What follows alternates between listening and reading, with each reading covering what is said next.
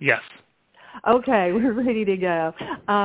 Everyone, I want to welcome to Gigi in the 561 today a very, very special guest. Very honored to have you here, Francis Gary Powers, Jr., who many of you will recognize that name, and if you don't, you should, and you will. He was born in 1965 and holds a bachelor degree in philosophy, a master's degree in public administration, master's degree in U.S. history. He's the founder and chairman emeritus of the Cold War Museum located at Mint Hill, Virginia. He is the chairman of the Presidential Advisory Committee for the Cold War Theme Study, which assists the National Park Service to identify historic Cold War sites for preservation.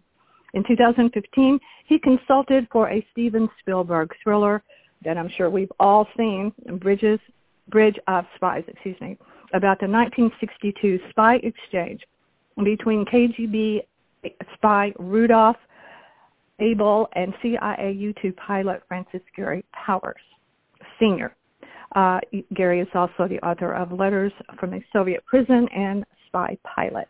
He lectures internationally, appears regularly on news broadcasts, and is married with one son. Gary, welcome. Well, thank you, Pam, for having me on. It is a true honor. And as I mentioned to you before, you have done so much, but I do want to speak about your dad just a little bit, the heroic father that you had, and highly decorated. Well, your dad, the decorations that he received are vast. Intelligence Star, Silver Star, Distinguished Flying Cross, National Defense Service Medal, a lot. He was a real hero, and you have spent so many years making sure that correct information is out there about what happened back in the 60s when his plane was shot down. Thank you for doing that, because I'm a big history buff, and history is lost. I think it's being lost, and it's important. It's important that we know history. And so thank you for all the work that you've done for that. Well, thank you very much for the compliments. When I look back on what I've done, I don't think I've done much, but I guess I have. You have. You definitely have. And I have to tell you, though, in my days and days of research on you and reading, I have been completely riveted to you and to your journey, your story. I, of course, am well aware of your dad and his capture in the Soviet Union, how the plane went down, and all of the historic events that took place during that time. But one thing that really stuck out to me in doing my research on you, there was a photo of you, and you were actually in Russia, and you were placing, I hope that you will tell us about this, you were placing flowers at the actual MiG pilot that tried to shoot your dad down at his burial place. And it was very moving to me for so many reasons. Would you mind talking about that for just a second? Well, sure, Pam. Thank you for asking. I had the opportunity to do a consulting job in Moscow back in December, I want to say either 2017 or 2018. And as a side trip, I booked a flight with the gentleman I was consulting for to Sverdlovsk, which is now known as Yekaterinburg. And that is the city where the U-2 was shot down over.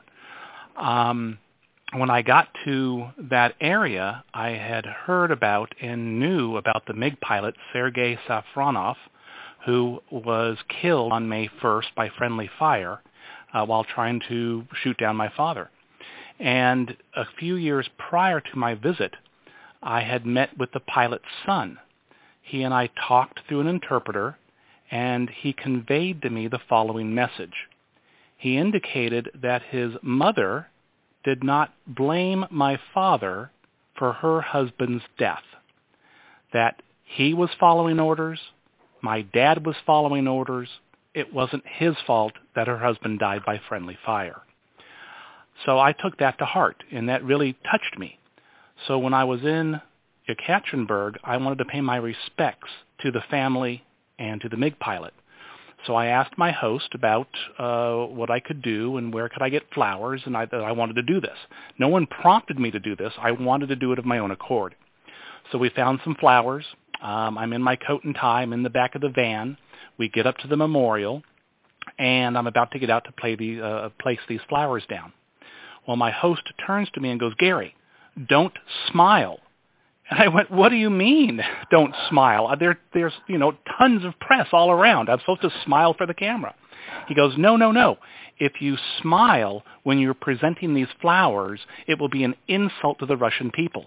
Oh my gosh, thank you very much. I appreciate that. Yeah. And then he tells me, "Don't turn your back on the memorial." And I went, "What do you mean? How am I supposed to walk away?"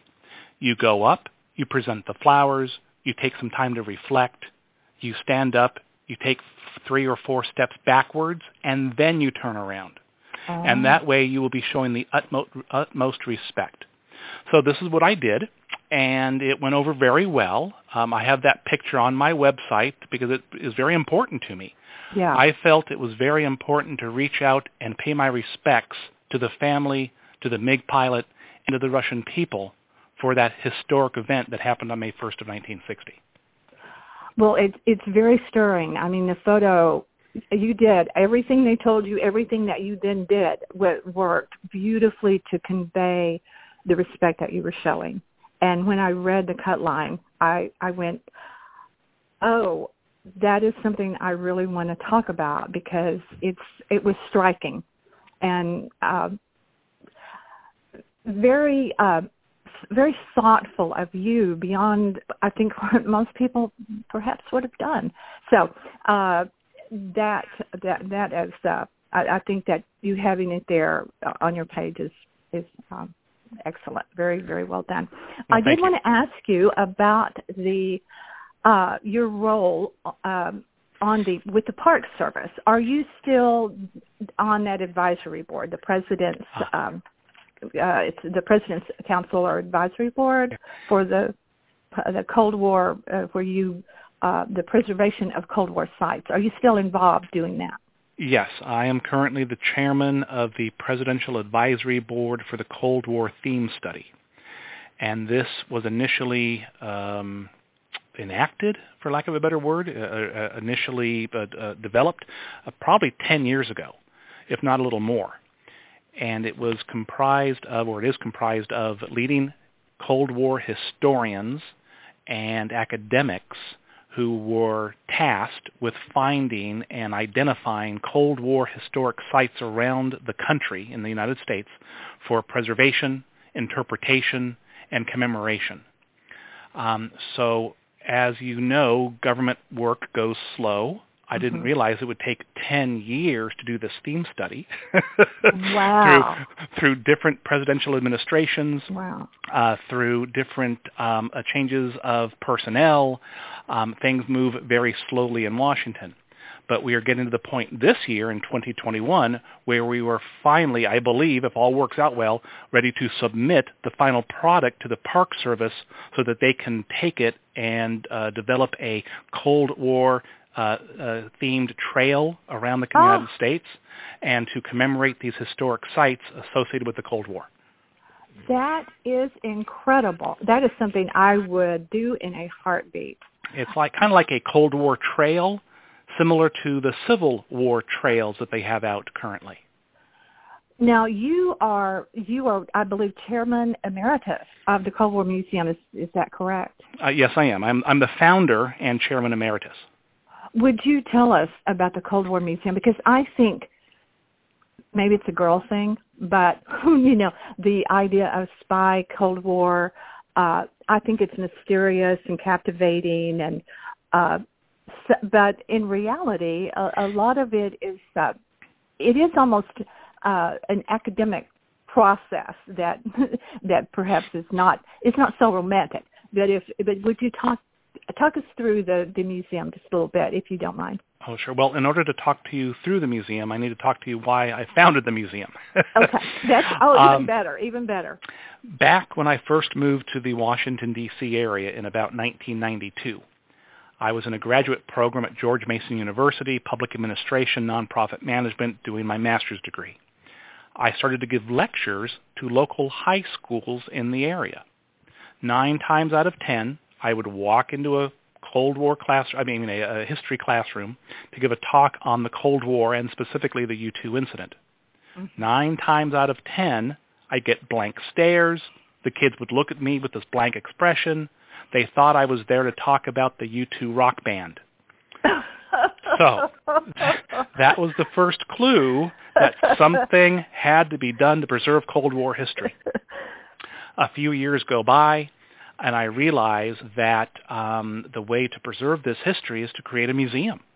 And so here I am in 1996. I found the Cold War Museum to honor Cold War veterans, preserve Cold War history, and educate kids, students, about this time period. What I thought would take 3 years to do, fundraise $3 million, shouldn't be too hard to do. Well, it took 15 years to get brick and mortar. Wow. And during that time period, between 96 and 2011, we were able to gather millions of dollars in Cold War artifacts, all donated to the Cold War Museum through veterans, through organizations, or through municipalities. We have the largest collection of civil defense items in America, having saved and salvaged the Civil Defense Headquarters for Washington, D.C. We have items from the former Soviet Union, East Germany, West Germany, America, different countries in Africa, South America, that were all involved in the Cold War. The Cold War was a world war. It affected every country to one extent or another. Some countries more than others, like Germany, that had the Berlin Wall dividing it. Yeah. So during my research, specifically to find out about my father, that's why I was doing this research, I discovered that there were hundreds of thousands of other men and women who fought, sacrificed, some of which who died during this conflict of the Cold War, that had not been recognized for their service to their country. So I thought it was very important to honor the Cold War veterans, preserve the history, and educate the students. So that's why we founded the museum. Wow. So now, is it open right now during this pandemic situation? Is it? Can people visit there now? Yes, it is open on the weekends. There is limited access. We have to make sure that we don't go over our our minimum or maximum people in the room at the one time, occupancy. So it is open on the weekends, Saturdays and Sundays, staffed by volunteers. It is located at Vint Hill Farms Station, 45 miles west of Washington, D.C., right next to Gainesville, Virginia. Okay. Vint Hill Farm Station is a former listening post.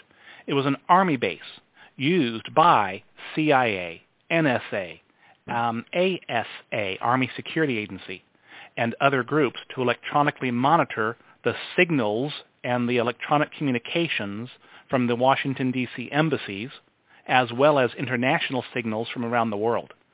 So basically it was an NSA listening post. Wow. That would gather information, electronic communications, etc., for interpretation and evaluation as to our enemy's strengths and weaknesses. So it's an authentic Cold War historic site. Wow. And it is open on the weekends, staffed by volunteers, midweek by appointment, if you can't get there on a weekend, or for school groups. Well, even better for school groups. Awesome. I want to talk a little bit about your books. You have 2 books that are available on Amazon. Spy Pilot is one, and the other one is called Operation Overflight. Well, hold on. Let me correct you. I'm sorry. Okay, no, please do. One book is Spy Pilot. The other book is Letters from a Soviet Prison. Okay. The Operation Overflight is my dad's autobiography that I had republished and wrote the epilogue for. Oh, I'm sorry. Thank you for that correction. So were your books, did it take a long time to get those out? What was your process there? Was it cathartic for you? I mean, I know you were fairly young when you lost your dad, very tragically in a helicopter crash, and I'm very sorry. But losing your dad, I believe you have said, kind of pushed you in a self-guided exploration of discovery of yourself and your dad. Is that not right? Are those kind of the precursors to like writing your books and the kind of the course that you've taken? Well, yes, it definitely influenced my life and the direction I took. Had my father not been a pilot, had he not been an internationally known spy, I may have done something different. But after his death in a helicopter accident on August 1st of 1977, I was 12 years old when that occurred. I didn't understand the significance of what he had gone through. I didn't understand why he was so controversial, why people thought he was a hero or a traitor. I didn't understand why there were these different conspiracy theories and different ideas as to what he did or did not do during the U-2 incident. And so as a way for me to find out the truth so I could answer questions, because people were curious and they'd ask me questions in high school, I didn't know how to answer them. Yeah. In college, I started to do this research, and it snowballed. And eventually I knew even back then as a kid that one day I would write a book. But it took 25 years of research.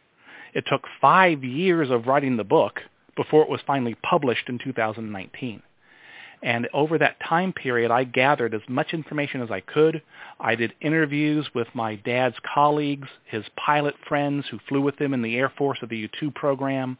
I talked with ex-Soviet military officials, East Berlin, West Berlin military officials, people who were involved with shooting him down, designing the missiles, or helping to exchange Rudolph Abel for him at the Glienicke Bridge in 1962.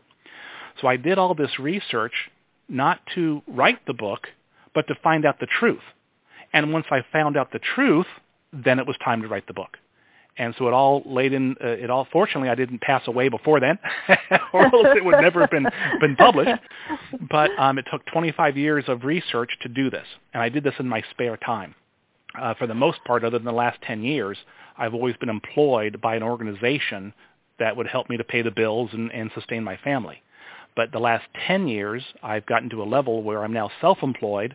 I lecture internationally. I have my 2 books out, and I do different events around the world to commemorate Cold War history. You are busy, and see, I thought all of this lengthy research that you did makes me feel terrible when I think, oh, I have done so much research. I haven't on anything that I do compared to your level of research. Well, now hold on. Don't cut yourself short. You've probably done as much research on different topics. Mine was focused on the Cold War and Dad.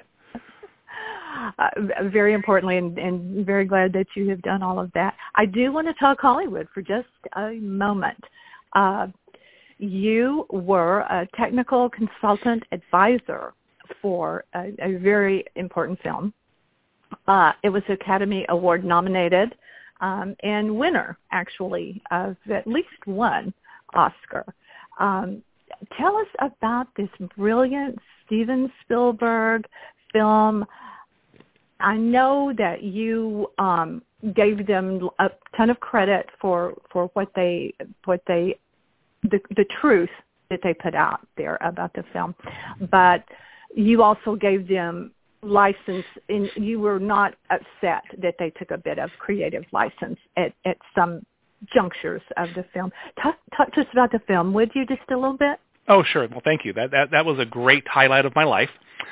Steven Spielberg, of all people, decides to do this movie called Bridge of Spies that portrays the exchange of my father for a Soviet spy, Rudolph Abel, in February of 1962. A brilliant film. 60th anniversary is next year. So I first find out about this as a rumor back in June of 2014. And I'm thinking, oh, he's not going to do this. Why would Steven Spielberg do this? He has no reason to do this. And then in July of 2014, I get confirmation that he's going to do it. And my first thought is, oh my gosh, how is he going to depict my father? Mm-hmm.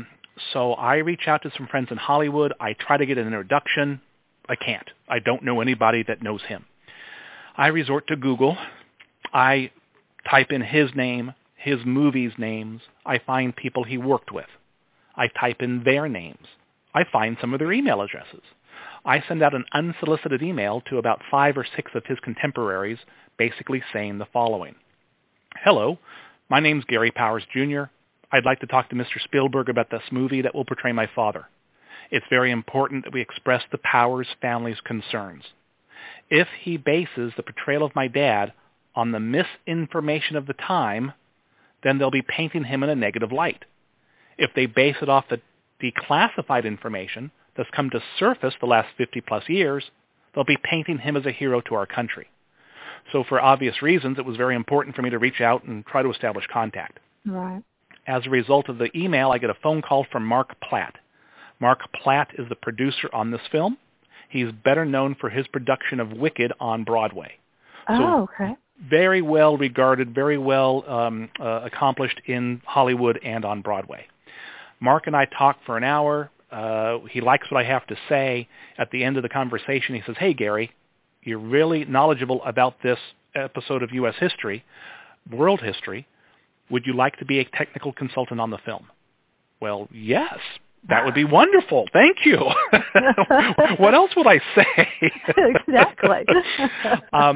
I get the contract. I read through it. It's pretty much I have to answer questions. I've got to be on set to help them with anything they need help with.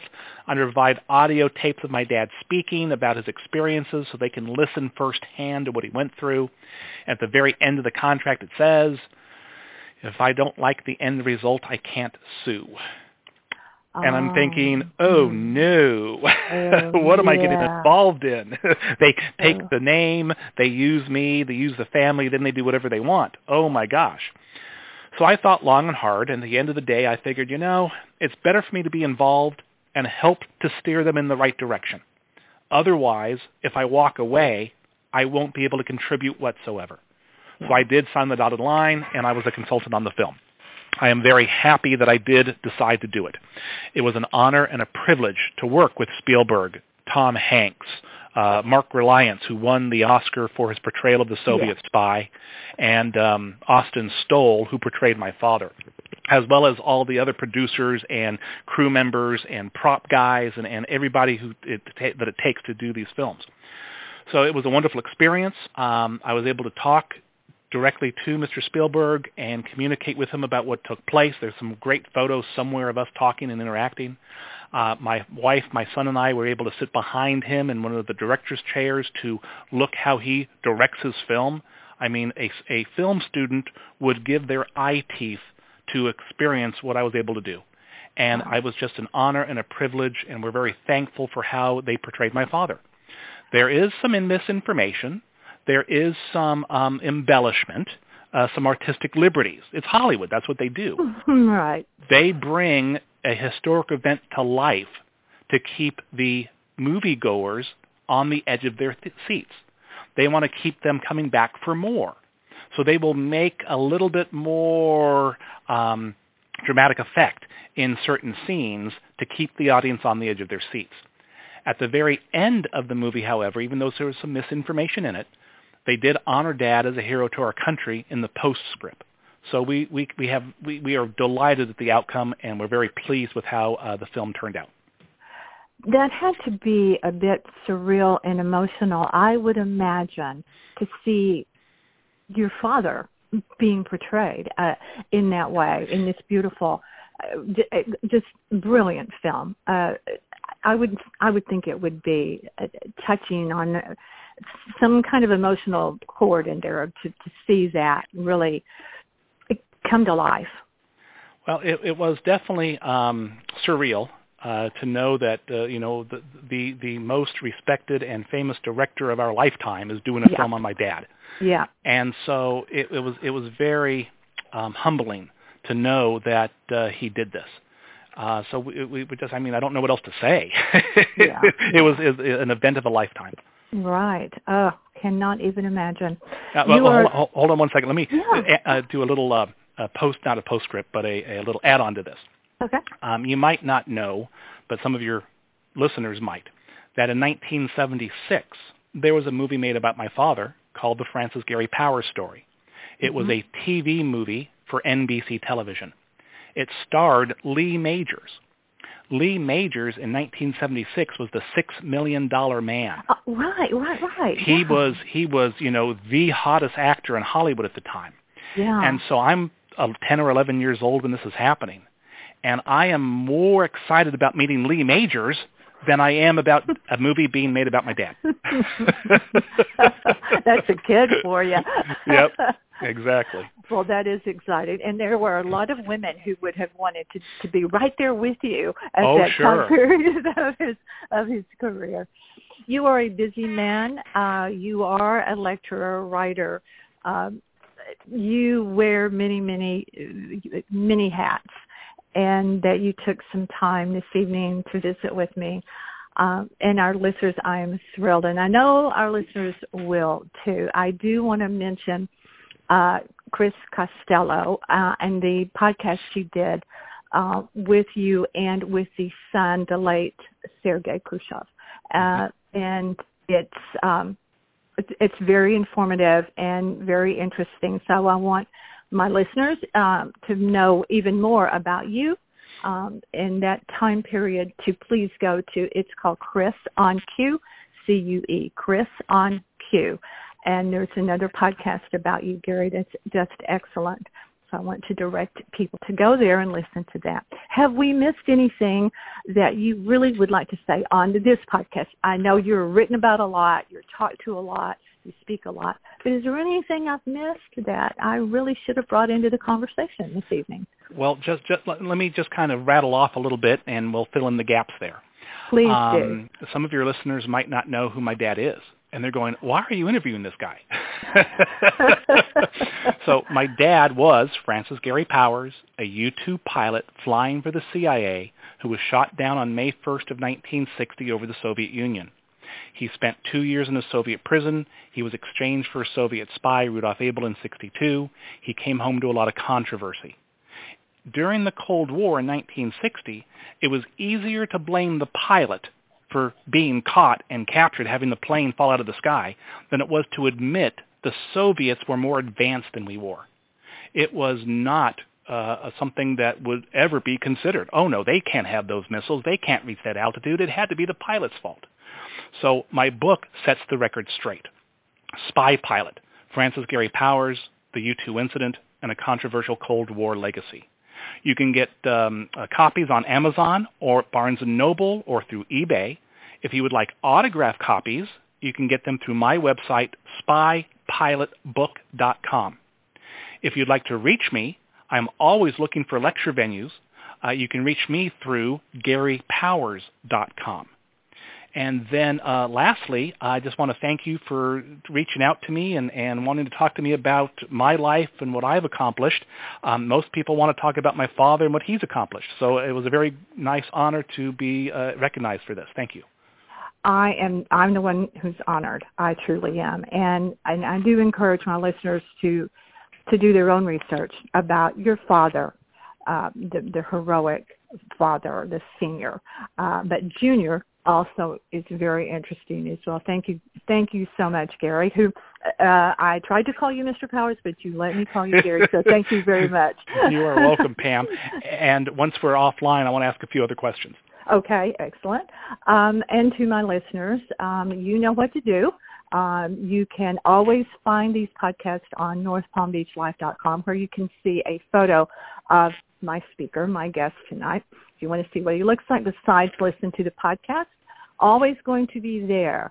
Also, don't forget to find us on YouTube. All of our podcasters, all my guests, not me, you don't want to see me out there, but our guests on the podcast, we always have a place for them on our YouTube channel as well. We really appreciate you. These podcasts are on so many platforms. You know you can find us on iTunes, Pandora, Spotify, and many, many others. They're always available on our website, northpalmbeachlife.com. We appreciate you for being with Gigi. That's me in the 561 always, and stay tuned.